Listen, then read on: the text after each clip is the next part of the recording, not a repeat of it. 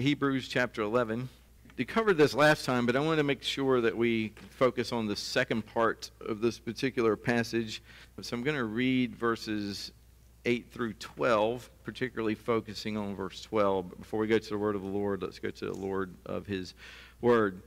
Father God, we thank you for this time when we come together to worship you as a people. We can worship you alone, and we're supposed to at all times, but you also call us to come together, that you are among your people in a different way, in a special way, when your children gather together for your praises, for your worship. And one of the ways we acknowledge our worship is to hear you speak to us. We sing to you, we pray to you, and now we want to hear from you. So we pray that the words of my mouth would be in conformity to your spirit and the things that you would have us to hear from your word. So we pray that you would not only give me clarity of speech, but everyone clarity of hearing, that you would help us to focus on what's going on, and that by your spirit you would change us all. And we pray this in Christ's name. Amen. Again, Hebrews chapter 11, verses 8 through 12. The word of the Lord. By faith, Abraham obeyed when he was called to go out to a place that he was to receive as an inheritance. And he went out, not knowing where he was going. By faith, he went to live in the land of promise, as in a foreign land, living in tents with Isaac and Jacob, heirs with him of the same promise. For he was looking forward to the city that has foundations, whose designer and builder is God. By faith, Sarah herself received power to conceive, even when she was past the age, since she considered him faithful who had promised. Therefore, from one man, and him as good as dead, were born descendants, as many as the stars of heaven, and as many as the innumerable grains of sand by the seashore. The word of the Lord. So just to look at these verses to see where we are. Verse 8. By faith, Abraham obeyed. So it was by faith that he obeyed. And what we're going to see is it isn't his obedience that causes him to be righteous, but it's his faith which counted him as righteousness. But from his faith comes obedience. And so from our faith should come obedience.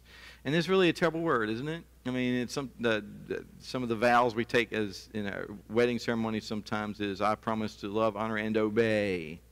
It's like, can't obey somebody all the time perfectly. So then we carry that over to God, and to say that you obey, we think of that as legalistic, and it's like your heart is not right if you hear the fact that we're to obey God and we think that is a burden. So we need to think about that, because it means we have a problem with our faith. So Abraham, by faith, he obeyed when he was called. So he was called by God. He's not just obeying man. He's not just obeying the whims of what he wants or doesn't want. God spoke directly to him. He heard, he trusted, and he obeyed. He acted upon what he had been told by God to do. And then in verse 9, by faith he went to live in the land of promise, as in a foreign land, living in tents. So life was not as easy as staying home. He left prosperity to follow the will of God into greater prosperity for spiritual blessings for the entire world. But he left his home with his family, all that he knew, and followed the Lord where the Lord was leading him to go, into a land of promise. And he went with Isaac and Jacob, heirs with him of the same promise. So what we see is the promise of God is being passed down and going to be passed down to other generations. So God makes a promise of one person. Well, that guy's going to die. Well, he's going to have children. And the promise is passed down. The promise is passed down. And then we know ultimately his descendant is Jesus Christ, in whom all the nations of the world shall be blessed. But it goes back to Abraham had faith, Abraham obeyed. And the promise was passed down to other generations. And then in verse 10, he was looking forward to the city that had foundations, whose builder was God. So Abraham's faith caused him and enabled him to be forward-thinking.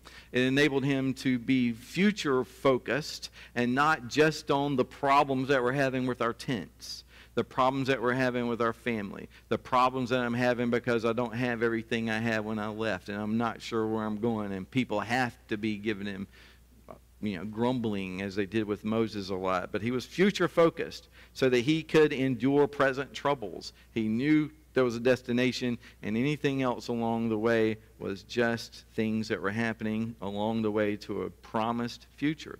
And in verse 11, by faith Sarah herself received power to conceive, even when she was past the age, since she considered him faithful who had promised. So Sarah didn't just hear the promise.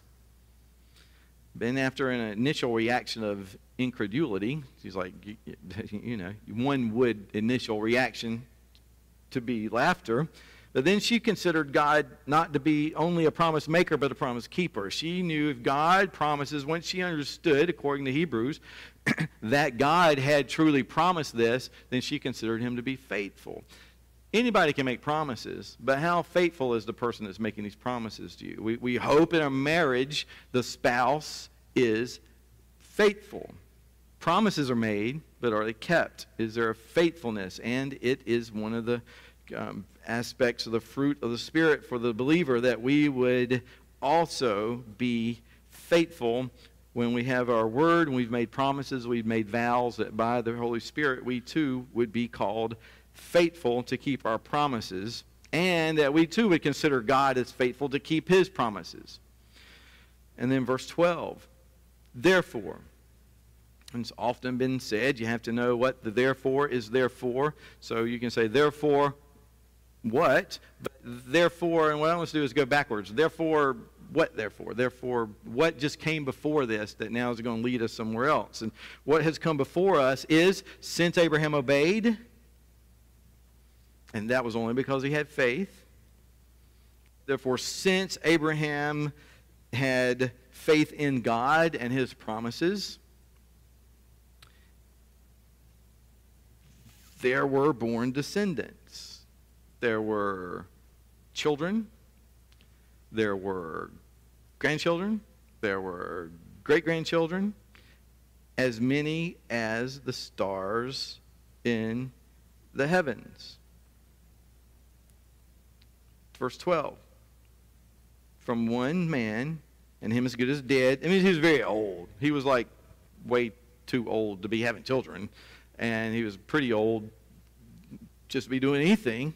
And still, there were born of him descendants, as many as the stars of heaven, as many as the innumerable grains of sand by the seashore.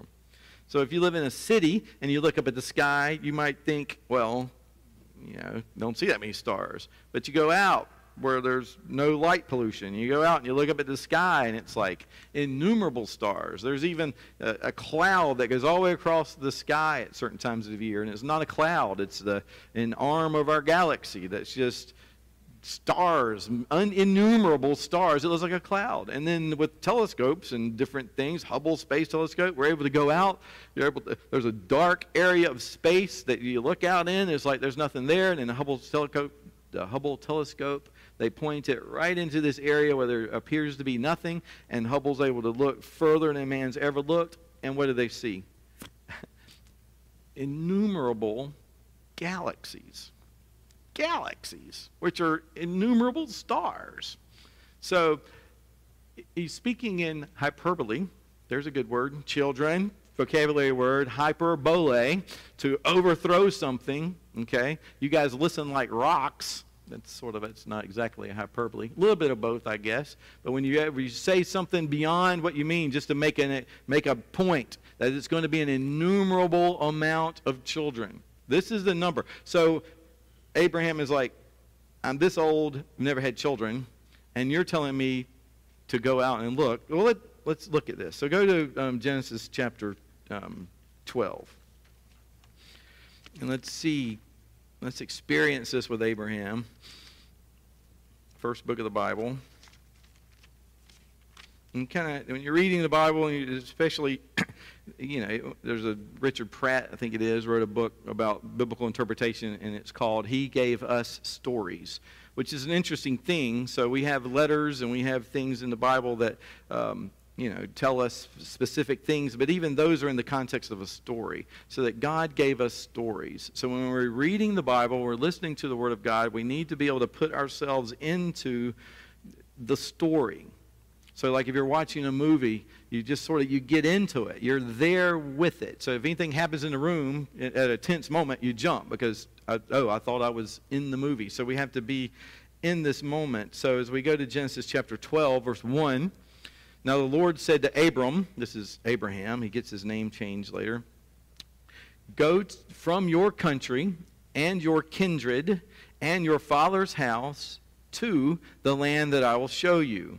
And I will make you a great nation. I will bless you and make your name great so that you will be a blessing. Now we don't miss that. We're blessed to be a blessing. God was not just blessing Abraham because he wanted to bless Abraham. He was blessing Abraham so that even the blessings of God that come to us today are from Abraham. God was blessing Abraham. He was blessing us by blessing Abraham. If you are blessed in any way, it is not just for you. It is that you might be a blessing to those who are near you, around you, far away. In any way that you can do good for others, you are to do that. You've received the gospel so that you might give the gospel to others. You have received finances so that you can give finances to others. I apologize to Mike Barker. He majored in finance and told me it's not pronounced finance. It is pronounced finance. So that's for you, Bark. He's a Yankee. So you are blessed financially. You are to bless other people financially. If you are blessed with a car, how can I be a blessing with my car? And you can see, as we're talking about deacons, you know a deacon because whenever they get something, it's like it's a blessing to everybody else. And we know people like that, and some people have that particular gift.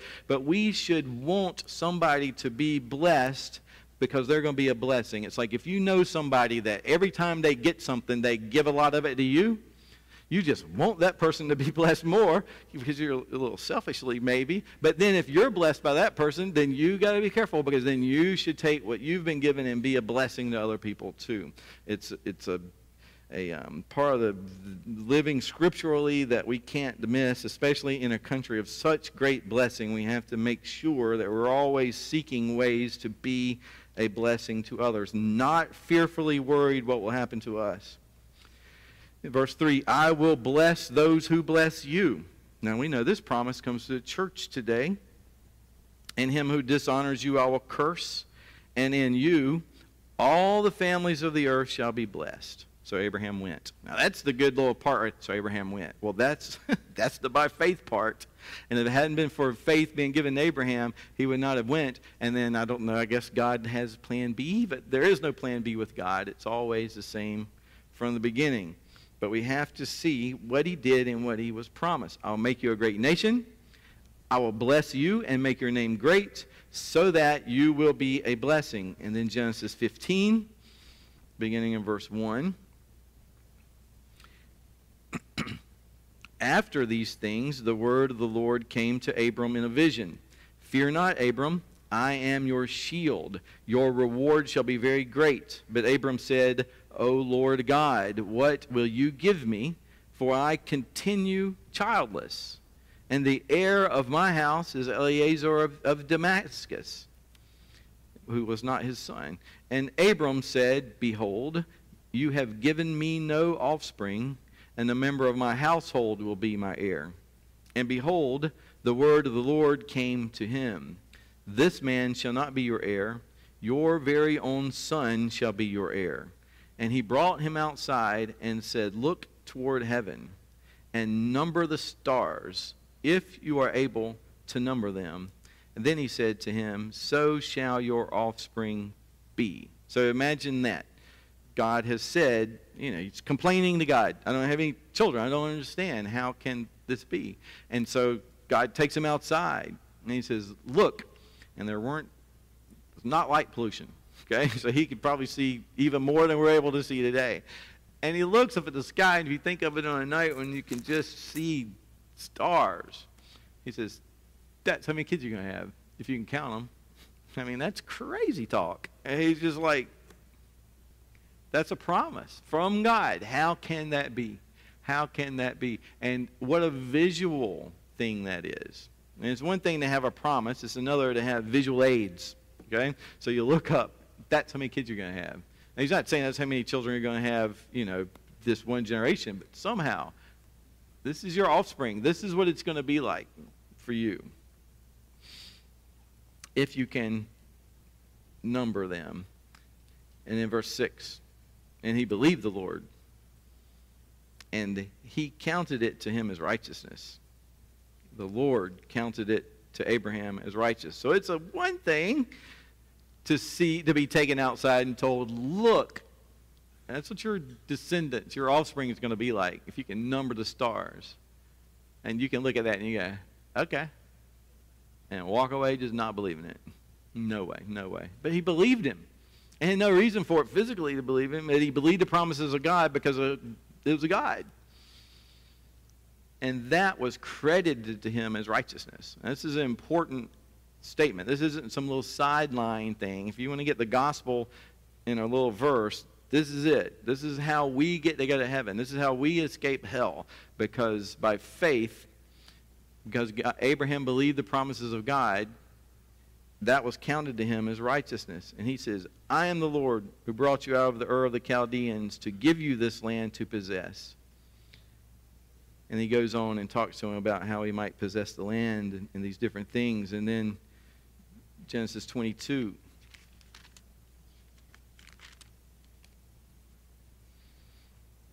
He has his son. And then God tests Abraham and says, Abraham, he said, here I am. And he said, take your son, your only son, Isaac, whom you love, and go to the land of Moriah and offer him there as a burnt offering on one of the mountains of which I shall tell you.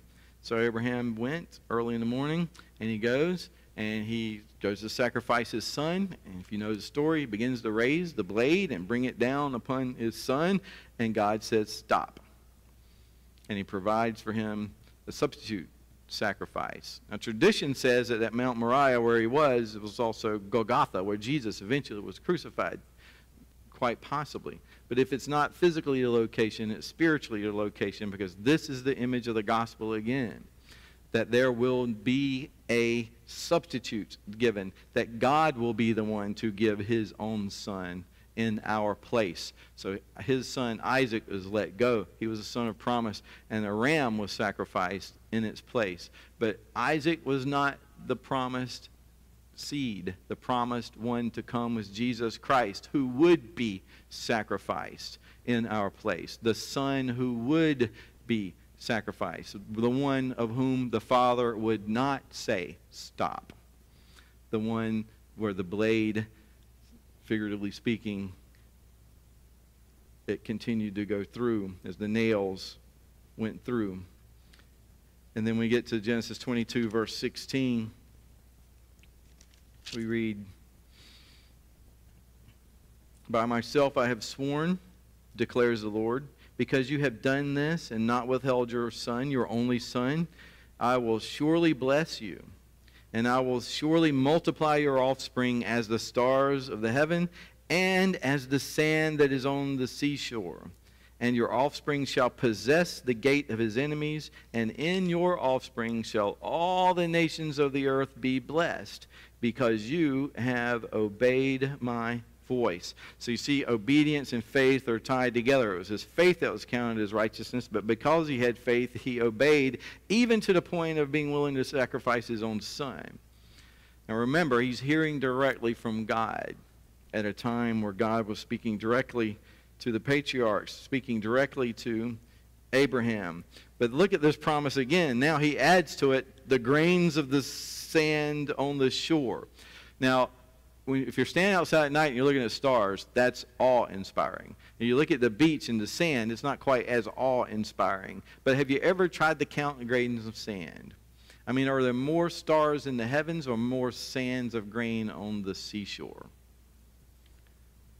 I don't know. You don't know. But the point is, if you ever try to count, I mean, you could be there, you would certainly be there all day trying to do that. You know, it's just one of those things where it's like, again, I am promising you something amazing beyond your ability to comprehend. But you need to believe me because I am the one who is promising this. And the good news is, the amazing thing is, and I would recommend it, next time you're at the beach, pick up some sand and get it down to some granules, and then remember this, you're one of those grains of sand.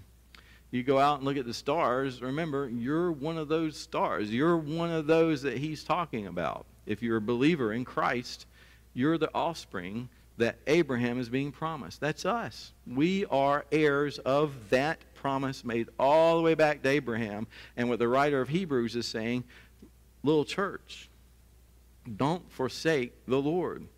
Because faith in Christ is also what caused Abraham to believe. And remember, that church was thinking of returning to the Jewish faith, who saw Abraham as his father. And what the Hebrew writer is saying now is, Abraham is your father.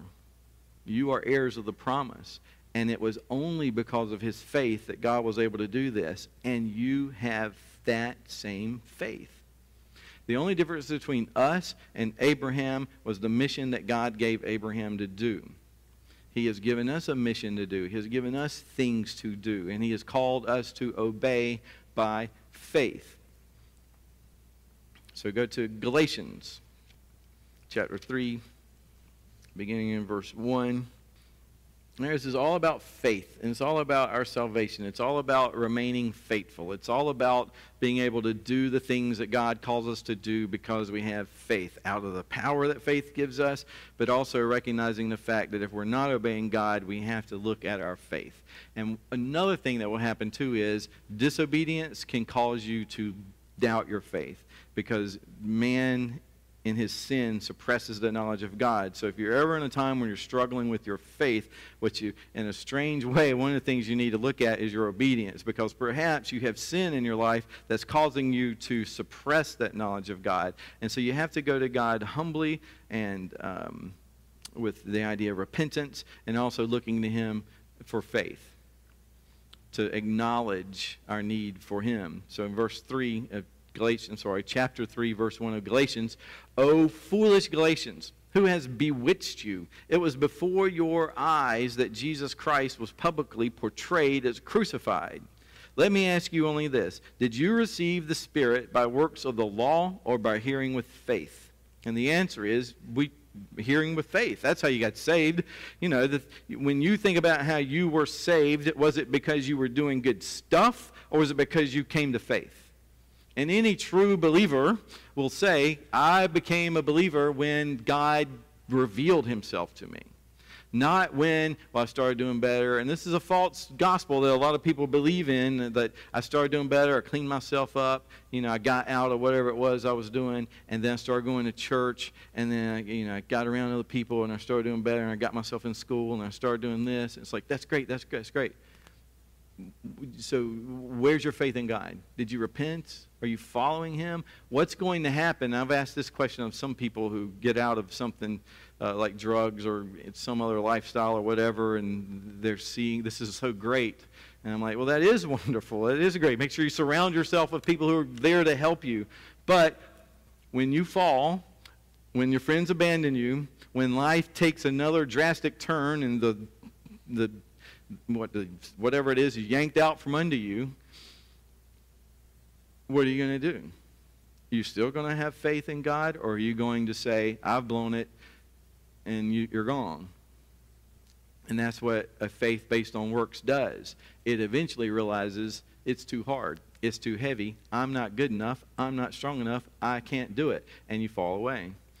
And what Paul is saying to this church in Galatia is, you're being ridiculous. You didn't begin by works of law but you began by hearing with faith. Having begun in the Spirit, are you now trying to be perfected by the flesh? So you begin your life with faith. You can't be, and if the Bible didn't say it, we'd like, wait a minute now, you got to, once you get your lights turned on, now you better start doing good. And it's like, and that's how we get perfected. And the author of Galatians, Paul, is saying, no, you're going to be perfected by the Spirit in faith.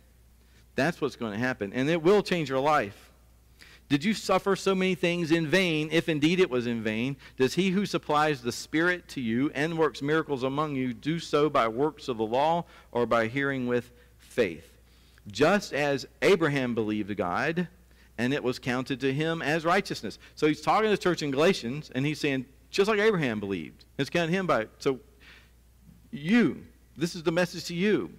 Just like Abraham believed, and it was counted to him as righteousness, so you believe, and it is credited to you as righteousness. Your faith is what's credited to you as righteousness. And the worldly church cannot hear this. The worldly church will focus like a laser on works and forget the gospel of faith. And they will say, look at you. You're focused on faith and you don't have any works. And then we get all guilt feeling about it, so we start focusing on works and forgetting faith. But if you just focus on God and faith and it being credited to you as righteousness, the Holy Spirit will work through you as you're reading the Bible and doing Scripture. You're guided by faith and you will do works. That's what James says. Show me your faith without works. I'll show you my faith by my works. I'm not going to show you my works by my works. I'm not going to show you how God loves me because of my works. I'm going to do works because I know God loves me. Know then that it is those, this is verse 7, it is those of faith who are the sons of Abraham. We're the sons of Abraham. Male or female, you're sons of Abraham. Jew or Gentile, sons of Abraham, if you have faith. So when he looks out, this is the promise. That was the blessing. You are sons of Abraham. Now here's a little line, theological line for you. The Abrahamic promise, the Abrahamic covenant, is not what the New Testament calls the Old Covenant. Now, if you can't keep up with this, write it down, figure it out. Google it. No, don't do that. You might go astray with this one. The Old Covenant is done away with. And the Bible is clear. That is the covenant that was made with you when I brought you out of Egypt. That's the covenant with Moses. Abraham's before all that. And that's the covenant that we're brought into. That's the new covenant is living, but it's the fulfillment of the covenant with Abraham. Verse 8, and the Scripture, foreseeing that God would justify the Gentiles by faith. Justify, that means to make righteous, to declare innocent, that God would declare us, non-Jews, as innocent, as just, as not guilty. By faith, he preached the gospel beforehand to Abraham, saying, in you shall all the nations be blessed. So then, those who are of faith are blessed, along with Abraham, the man of faith. And then go down to verse 13. Christ redeemed us from the curse of the law by becoming a curse for us. For it is written, cursed is everyone who is hanged on a tree. And that's what the cross was, a type of tree. So that in Christ Jesus, the blessing of Abraham might come to the Gentiles, so that we might receive the promised Spirit through faith. So what's he saying has been promised to us? Because that's what we're looking for. I want to know what's God promised, and then by faith I will believe it. We've been promised the Spirit of Christ, the Holy Spirit. We have been promised that. Your baptism represents that. As different people do baptisms in different ways, but one of the ways we do is by pouring as the Holy Spirit descends upon you.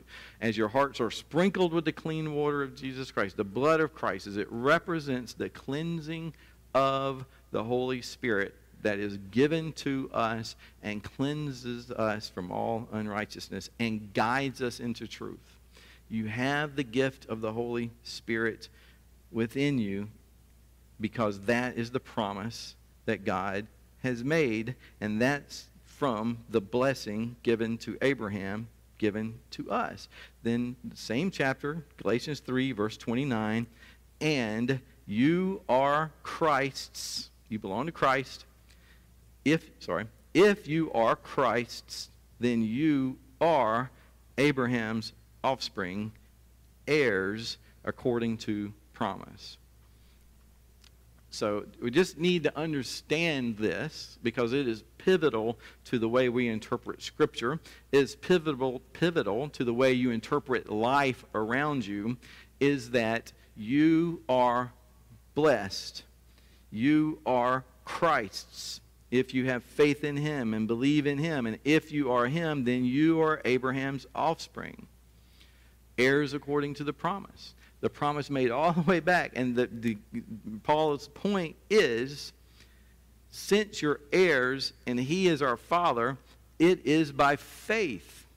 Your faith is the essential thing to your life, not your works. If you get focused on works, then what you'll do is you'll focus not so much on your works, but everybody else's works. How dare they do this? How dare they do that? How can I put up with people like this? I can't, so all of a sudden it's how people are treating me, and you become elevated in a strange way. When we start to say, I'm going to be a servant by works, then we actually become masters of our own lives and the master of lives around us. Because once you begin to think that the way, trying to think children, what might you recognize in this? You're in a class. And this one kid, the teacher just loves that one kid. Oh my goodness, that kid can't do anything wrong. And so what you start to do is you really start to be aggravated about that kid. You really start to get aggravated about that kid. You don't necessarily get aggravated about the teacher, although you might too, but that kid really starts to get on your nerves. So what do? You either do something to make that kid look bad, or you try to do something to make yourself look better. But if that never works, then you really start to get mad at the situation. And so what you have to do is you have to start to think in the way Jesus said to think. Don't worry about other people. Think of other people as more important than yourself. But how can you do that? You have to do it by faith, trusting that God is the one watching you. God is the one that's going to take care of you, and that God doesn't treat us like that. God doesn't have the favorites like this. God loves you the way you are, and He loves you too much to leave you that way. It's by faith that we grow. It's by faith that we are pleasing in the Father. And that was promised to us because we inherit the promises of Abraham. And Abraham received the blessing of God. He received the righteousness of God just by believing. Before he was circumcised, before he did anything else, just by believing. And Paul's talking to a church in Galatians that's trying to be perfected by their works, and he's saying, you're foolish. How can you possibly do that? Because it is by faith. So we're not saved by works, we're saved by faith. And so if you go back to Hebrews chapter 11, and we're looking at what he's telling this church and the church during that time, his point is, if you go all the way back to chapter 10, verse 39, he's warning them about falling away. And he says, but we are not of those who shrink back and are destroyed, but of those who have faith and preserve their souls. It is your faith in Christ that will preserve your soul. It is your faith in Christ that will preserve your soul. So whatever we go through in the future, and I cannot understand how the church in the world, particularly in the United States, hasn't experienced actual true persecution yet. Well, we haven't experienced worldly persecution because we're pretty tame anyway. We kind of act like the world a lot. I'm more concerned, I understand how God hasn't unleashed His wrath upon the church in this country. But you have the visible church and the invisible church. The visible church are all people who claim to be believers, but they may not have the Holy Spirit. They may not even have faith, but they're members of the church. They claim to be churches. They're entire denominations. They're nothing but synagogues of Satan. You will know them by their works, and we will be known by our works. And so what we have to make sure that we do is that we are faithful. I think there's going to come a time, I hope, I can't believe, if you can't see the darkness encroaching our country, then you are already blind. There is great darkness on this country. The church is under great, I don't even want to say it's under attack because you can't see it. It's rotting from within. So let us not be a part of that. And let us make sure we clean up our own house before we criticize the world. But it's going to get, I hate to say this, I hope it gets harder so that we can increase our faith. It is so easy, it has been so easy to be a believer, to be a church in this country, that when the hard times come, you will know who stands on the rock and who has the house built on the sand. And as I listen to the world proclaim its blasphemous claims of speaking on behalf of God, I don't know how God has such patience. And if it bothers me, I can't imagine how badly I bother God. So I want grace. I want mercy. I want him to say, I'm going to overlook that one. We're going to keep going. We're going to grow you. You're going to be all right. I love you. I've got you. You're hidden in Christ. Now, and then maybe there's some discipline that happens and he grows you. And on the other side, you're like, thank you, God, for changing me. Thank you, thank you. But we have to be focused on us. And as we focus on us, what we're focused on is, are we believing in Christ? Do we have faith in Jesus? And if you try to demonstrate your faith by doing stuff, you can't do that. But as you focus on His Word, you dig into His Word, you dig into Scripture, you dig into the lives of other people, praying with them and for them and serving with them and for them and through them, and trying to think of other people as more important than yourselves. But you don't get lost in the service. You get lost in the Spirit. You get lost in the Word. And then He propels you and moves you to where you ought to be, where you need to be, who you need to be, where you need to be, so that as God's doing God's plan, He has certain things He has for us from the foundations of the world, foreordained these steps that we should walk in them. You walk in them by faith. Don't be a jerk. Don't be egotistical. Don't be conceited. Don't be arrogant. Don't be spiteful. Be loving. Be caring. Be generous. Be faithful. But we so badly want to do it like we're weightlifting. And the only way to lift weights is to continue to add more and have a partner I watched at the University of South Carolina, I watched weightlifters, and what it was like watching people that hated each other. Because they're yelling at each other. You can't do it. You can't do it. It's like, I can do it. I can do it. They're pushing and pushing. They get stronger and stronger and stronger.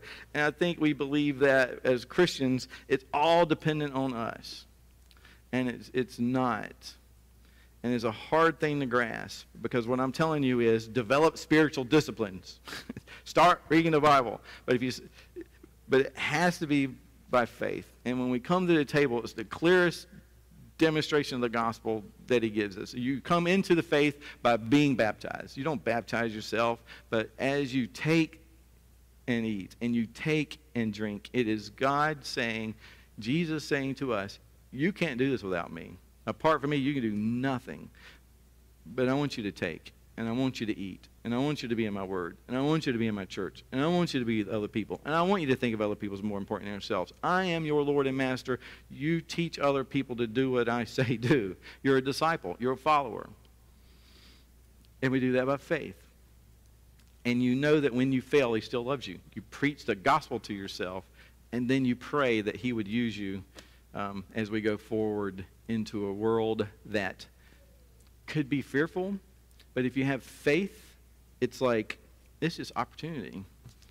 So let's pray. Lord, we pray that you would grant us to be fearless, that you would grant us to be hopeful, that you would grant us to be clear in our communication of the gospel, that we understand what the gospel is, that no one comes to the Father but by me, that man has sinned, we fall short of the glory of God, no one comes to the Father but through Jesus Christ. You sent your Son to live a perfect life in our place. He died on the third day. He rose again, so that whoever believes in him would not perish but have eternal life. You paid the penalty for our sin. Help us to believe it, help us to walk in it, and help us to grow in that. And this we pray in Christ's name. Amen.